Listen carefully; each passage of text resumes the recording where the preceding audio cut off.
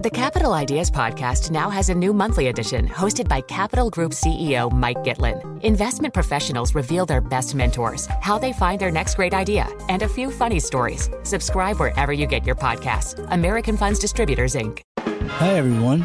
I'm Paul Anka. And I'm Skip Bronson. And what happens when two old friends take their decades of experience in the business and entertainment worlds and sit down with our buddies? You get Our Way, a brand new show from iHeart Podcast where we chop it up with our pals about everything under the sun. This is our podcast, and we're going to do it our way. Listen to Our Way on the iHeartRadio app, Apple Podcasts, or wherever you get your podcasts. Good morning. It's Friday, the 28th of July here in London. This is the Bloomberg Daybreak Europe podcast. I'm Caroline Hepker. And I'm Anna Edwards. Coming up today, the Bank of Japan jolts markets with a surprise change in its yield curve control. The French economy grows faster than expected in the second quarter, despite warnings from the ECB president about a deteriorating Eurozone economic outlook. And we have the latest earnings from NatWest after the bank lost two top executives to political scandal. Let's start with a roundup of our top stories. The BOJ has changed its yield curve controls in a surprise move that sent markets swinging. The central bank kept its target for 10-year yield at 0, but expanded the range that yields can move to up to 1%. Governor Kazuo Ueda says this is not a policy shift. I want to stress that the decision today to tweak the YCC is not a step towards normalization. The aim is to enhance the sustainability of the monetary easing. Governor Kazuo Ueda speaking via a translator. Now on to earnings news this morning. NatWest reported pre-tax operating profit of nearly £1.8 billion for the second quarter. That figure beat estimates by more than £250 million. It all comes in a rocky week, though, for the bank, losing its CEO and another executive to a political storm. Bloomberg's Will Shaw says investors want answers beyond just the numbers. The bank's cut its guidance for net interest margins, which is concerning for some investors. Nobody is massively interested in that stuff, to be frank, this morning. What people really want to know about is the latest developments in the Nigel Farage scandal. That was Bloomberg's Will Shaw. Now, NatWest's top team have been speaking on a press call around the earnings just in the last few minutes. So we'll bring you more of those details shortly. Yes, and we'll hear more from Will Shaw on that story in a moment. Now, back to the eco data. And France's economy grew significantly faster than expected in the second quarter, providing a positive surprise amid fears of recession in the euro area. GDP expanded by 0.5% in the second quarter, much higher than the 0.1% estimates. This after the ECB president Christine Lagarde warned of a deteriorated economic outlook as the central bank hiked rates for a ninth time in a row. The near-term economic outlook for the euro area has deteriorated, owing largely to weaker domestic demand. High inflation and tighter financing conditions are dampening spending. This is weighing especially on manufacturing output, which is also being held down by weak external demand. That was the ECB President Christine Lagarde. Now, sellers are increasingly offering price cuts to tempt UK home buyers, a sign that the housing correction continues. Bloomberg's Ewan Potts reports. The number of people contacting estate agents about buying a property in the UK has fallen by almost a fifth in the last 2 months. That's according to data from property website Zoopla. That's putting downward pressure on the market. Almost 7% of sellers reduced their asking price in July, with higher mortgage rates depressing demand and as households deal with rampant inflation. Bloomberg Economics is now forecasting a 10% drop in house prices from last year's peak. The asking price cuts aren't impacting everyone equally, though, with pricier properties, especially those in the south, losing value at the fastest pace. In London, I'm Ewan Potts, Bloomberg Daybreak Europe.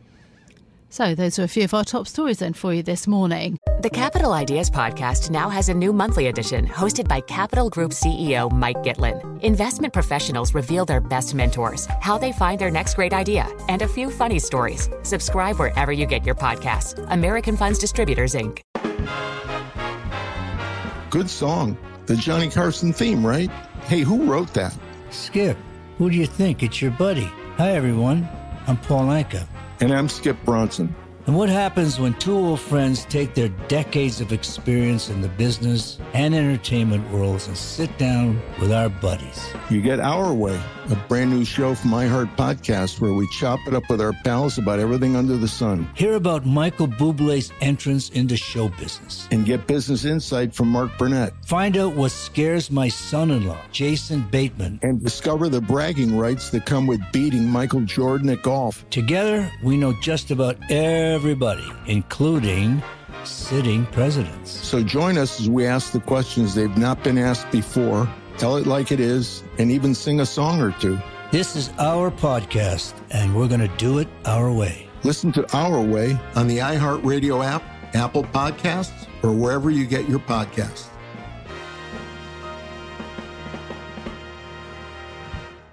So we've been hearing a lot about work from home, Anna, that it's becoming less popular. And now this missive from Citi that actually it's going to start tracking UK office attendance and basically trying to pick out who the hybrid holdouts are and imposing a few sanctions if you don't get into the office, essentially. Yeah, it's an interesting one, isn't it? A lot of granular tracking of staff going on here. I mean, lots of businesses will have this in place already, the ability to see whether their staff have sort of checked into the office or not. But it does tell you something interesting about the direction of travel for the financial services industry, doesn't it? Yeah, in the work from home culture. Yeah, absolutely. One swipe per person per day per location. It's going to be captured. That's the line from Citi anyway. OK, let's turn our attention to all matters eco. And first, let's talk about what's going on with the European economy. The ECB President Christine Lagarde avoided any pledge on rates in September after the bank hiked Sorry, let me start that again. The ECB President Christine Lagarde avoided any policy pledges ahead of the central bank's September meeting after the bank hiked by 25 basis points. Let's get some analysis of what to expect here from the ECB. Let's go to Frankfurt and speak to Bloomberg's Will Horrobin, who can give us a briefing. Christine Lagarde then hiking for a 9th consecutive time yesterday, but emphasising the deterioration of the economy. Will, what did you take away from it? Well, firstly, that they still say that inflation will be too high for too long. But that they are shifting to a much more sort of data-dependent approach. So they're really looking at what's going to happen in the next couple of months. And we're going to have a few readings over the summer that will determine almost entirely what they do in September. As you said, they also acknowledge that there is now an economic impact starting to happen from all the rates that they've, all the rate increases they've done in the last year. And so there's a deterioration in the short-term economic outlook. Yeah, absolutely. But I suppose that, the GDP numbers that we're getting out this morning are backward-looking. Perhaps more important will be the CPI data. Yeah, the CPI data will be important. I think the GDP data is also significant in sort of setting the sort of the sentiment about what's happening in the European economy right now. And we just heard that Germany has exited recession by managing zero growth, only just. And France had a bumper second quarter, boosted by the delivery of a gigantic cruise ship. So the narrative isn't as disastrous as that, maybe. But yeah, as you say, like CPI is really the focus. So far this morning we've had France, which was slightly softer than expected in July, although the services inflation in the French numbers did tick up slightly, and that's of key importance to the ECB, we know. And in Spain, inflation was also stronger than expected, and the core inflation in Spain was also stronger than expected at 6.2%. Fascinating insight on the French numbers and the delivery of the cruise ship. That had passed me by, Will, in all the BOJ excitement. So thank you for flagging that one. Let me ask you about that Spanish CPI print, just at high level. I mean, the Spanish number came in higher than expected, and a lot of the other data seems to have been coming in below expectation for the Eurozone, on the inflation front. But the Spanish data was never that high in the first place, so I wonder if the ECB can sort of set that aside as a different trend, maybe. I mean, the direction for CPI has been that it's been coming down in Europe. Yeah, I think, and that was referred to yesterday in the press conference, that Spain is perhaps a bit of a separate trend. And the previous month's number, if I'm not wrong, was well below 2%, which is the ECB's target, and this morning's was 2.1%, so we're close to target. But really, again, like the ECB has been focusing much more on core inflation, which they think is the thing to look at when you're trying to judge what's going to happen next for overall inflation. And again, in Spain, that was higher than expected and still way above 2%. Yeah, absolutely. Can you put the ECB, though, into context? The comparison seems to be that the policy tools are not that different, or that the point at which the ECB and the Fed are pausing may not be terribly different, but actually economically and in terms of inflation, Europe is in a very different place. And then, of course, you've got to layer into that the BOJ action this morning, trying to tweak, ease, change, yield curve control. How do we think about that from a European perspective?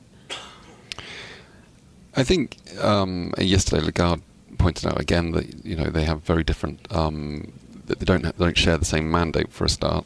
So the ECB is squarely focused on inflation, and there were elements in what she said that I think the overall takeaway was quite dovish. But then she did also say that whether we pause or hike in September, that doesn't mean that it's the end of the cycle. They could.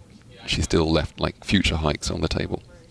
OK, thanks so much. Thanks to Will Horrobin for joining us there with a look at what's going on across the Eurozone economy. Let's return to earnings stories, but actually not really an earnings story. Yes, NatWest has put out its earnings, but there are other things to talk about here. So let's go to the NatWest developing news. NatWest has cut its guidance for net interest margins this year and reported a pre-tax profit of £1.77 billion. But the focus remains on the fallout from the effects of Nigel Farage on this bank. Let's get to that, shall we? Our finance reporter Will Shaw joins us now. What are we expecting from? What have we seen? From the results today. So, pre-tax profits of 1.77 billion. That's a beat on estimates, and it's up 27% from a year ago. It's also cut its guidance for net interest margins, so there's good news and bad news in there. No one's really interested in that, I don't think. What people want to know about is the Nigel Farage scandal. We've all been on tenterhooks all week, wondering what NatWest executives are actually going to say. We found out the answer this morning. Howard Davis, the chairman, was speaking to reporters earlier. He says he's got the support, or NatWest has the support of its main shareholder, the UK government, and regulators, and that he intends to lead the board and provide stability. We also met Paul Thwaite for the first time, who's the interim CEO. People don't know very much about him outside of NatWest. He's been there for more than 20 years. He said it's an understatement to say that these are not ideal circumstances for someone to take over the job. It must be said they all sounded a lot calmer than I would have done in that situation. Imagine being thrown into being CEO with about 2 days' notice and having to speak to all your shareholders and the assembled media. It's incredible, really. Yeah, immense pressure, isn't it? And also after such a kind of difficult moment, given that you've got Peter Flavor from Coutts and Alison Rose, the CEO, both having gone in the space of a few days, and the chairman remains under pressure. What is our assessment? I mean, I thought he sounded like he probably knows he's safe this morning. The Prime Minister would only give him very lukewarm backing earlier in the week. When I spoke to Nigel Farage yesterday, he said he expected Howard Davis to be out of position by the end of Friday. It all sounds like a much more stable situation now, to be honest. I imagine he's here to stay. Yes, I mean, how damaged now we look back on this week, how damaged do you think NatWest is after this week? Losing its CEO of the group, losing the CEO of this part of the business, Nigel Farage and the fallout from the closure of his bank account, of course, but also the wider questions that has raised. really having an impact on this titan of UK banking. I think after all this, its governance does look pretty rocky. I think probably the most troubling bit was probably Alison Rose admitting that she'd spoken to a BBC journalist about confidential details relating to Nigel Farage's bank account, and the fact that the information that she gave to the BBC appears to have been incomplete at best. I think there is, however, an argument here that she's been treated a bit differently than a male executive might have been. There's an article to that effect in the Guardian this morning. One of the examples that's flagged in particular is Jez Staley, who used to be CEO of Barclays, now notorious, obviously. At Barclays, he was found to be trying to locate a whistleblower. He was able to keep his job. I think there's a suggestion that perhaps dual standards have been applied to Alison Rose. Having said that, I think what she did is quite serious.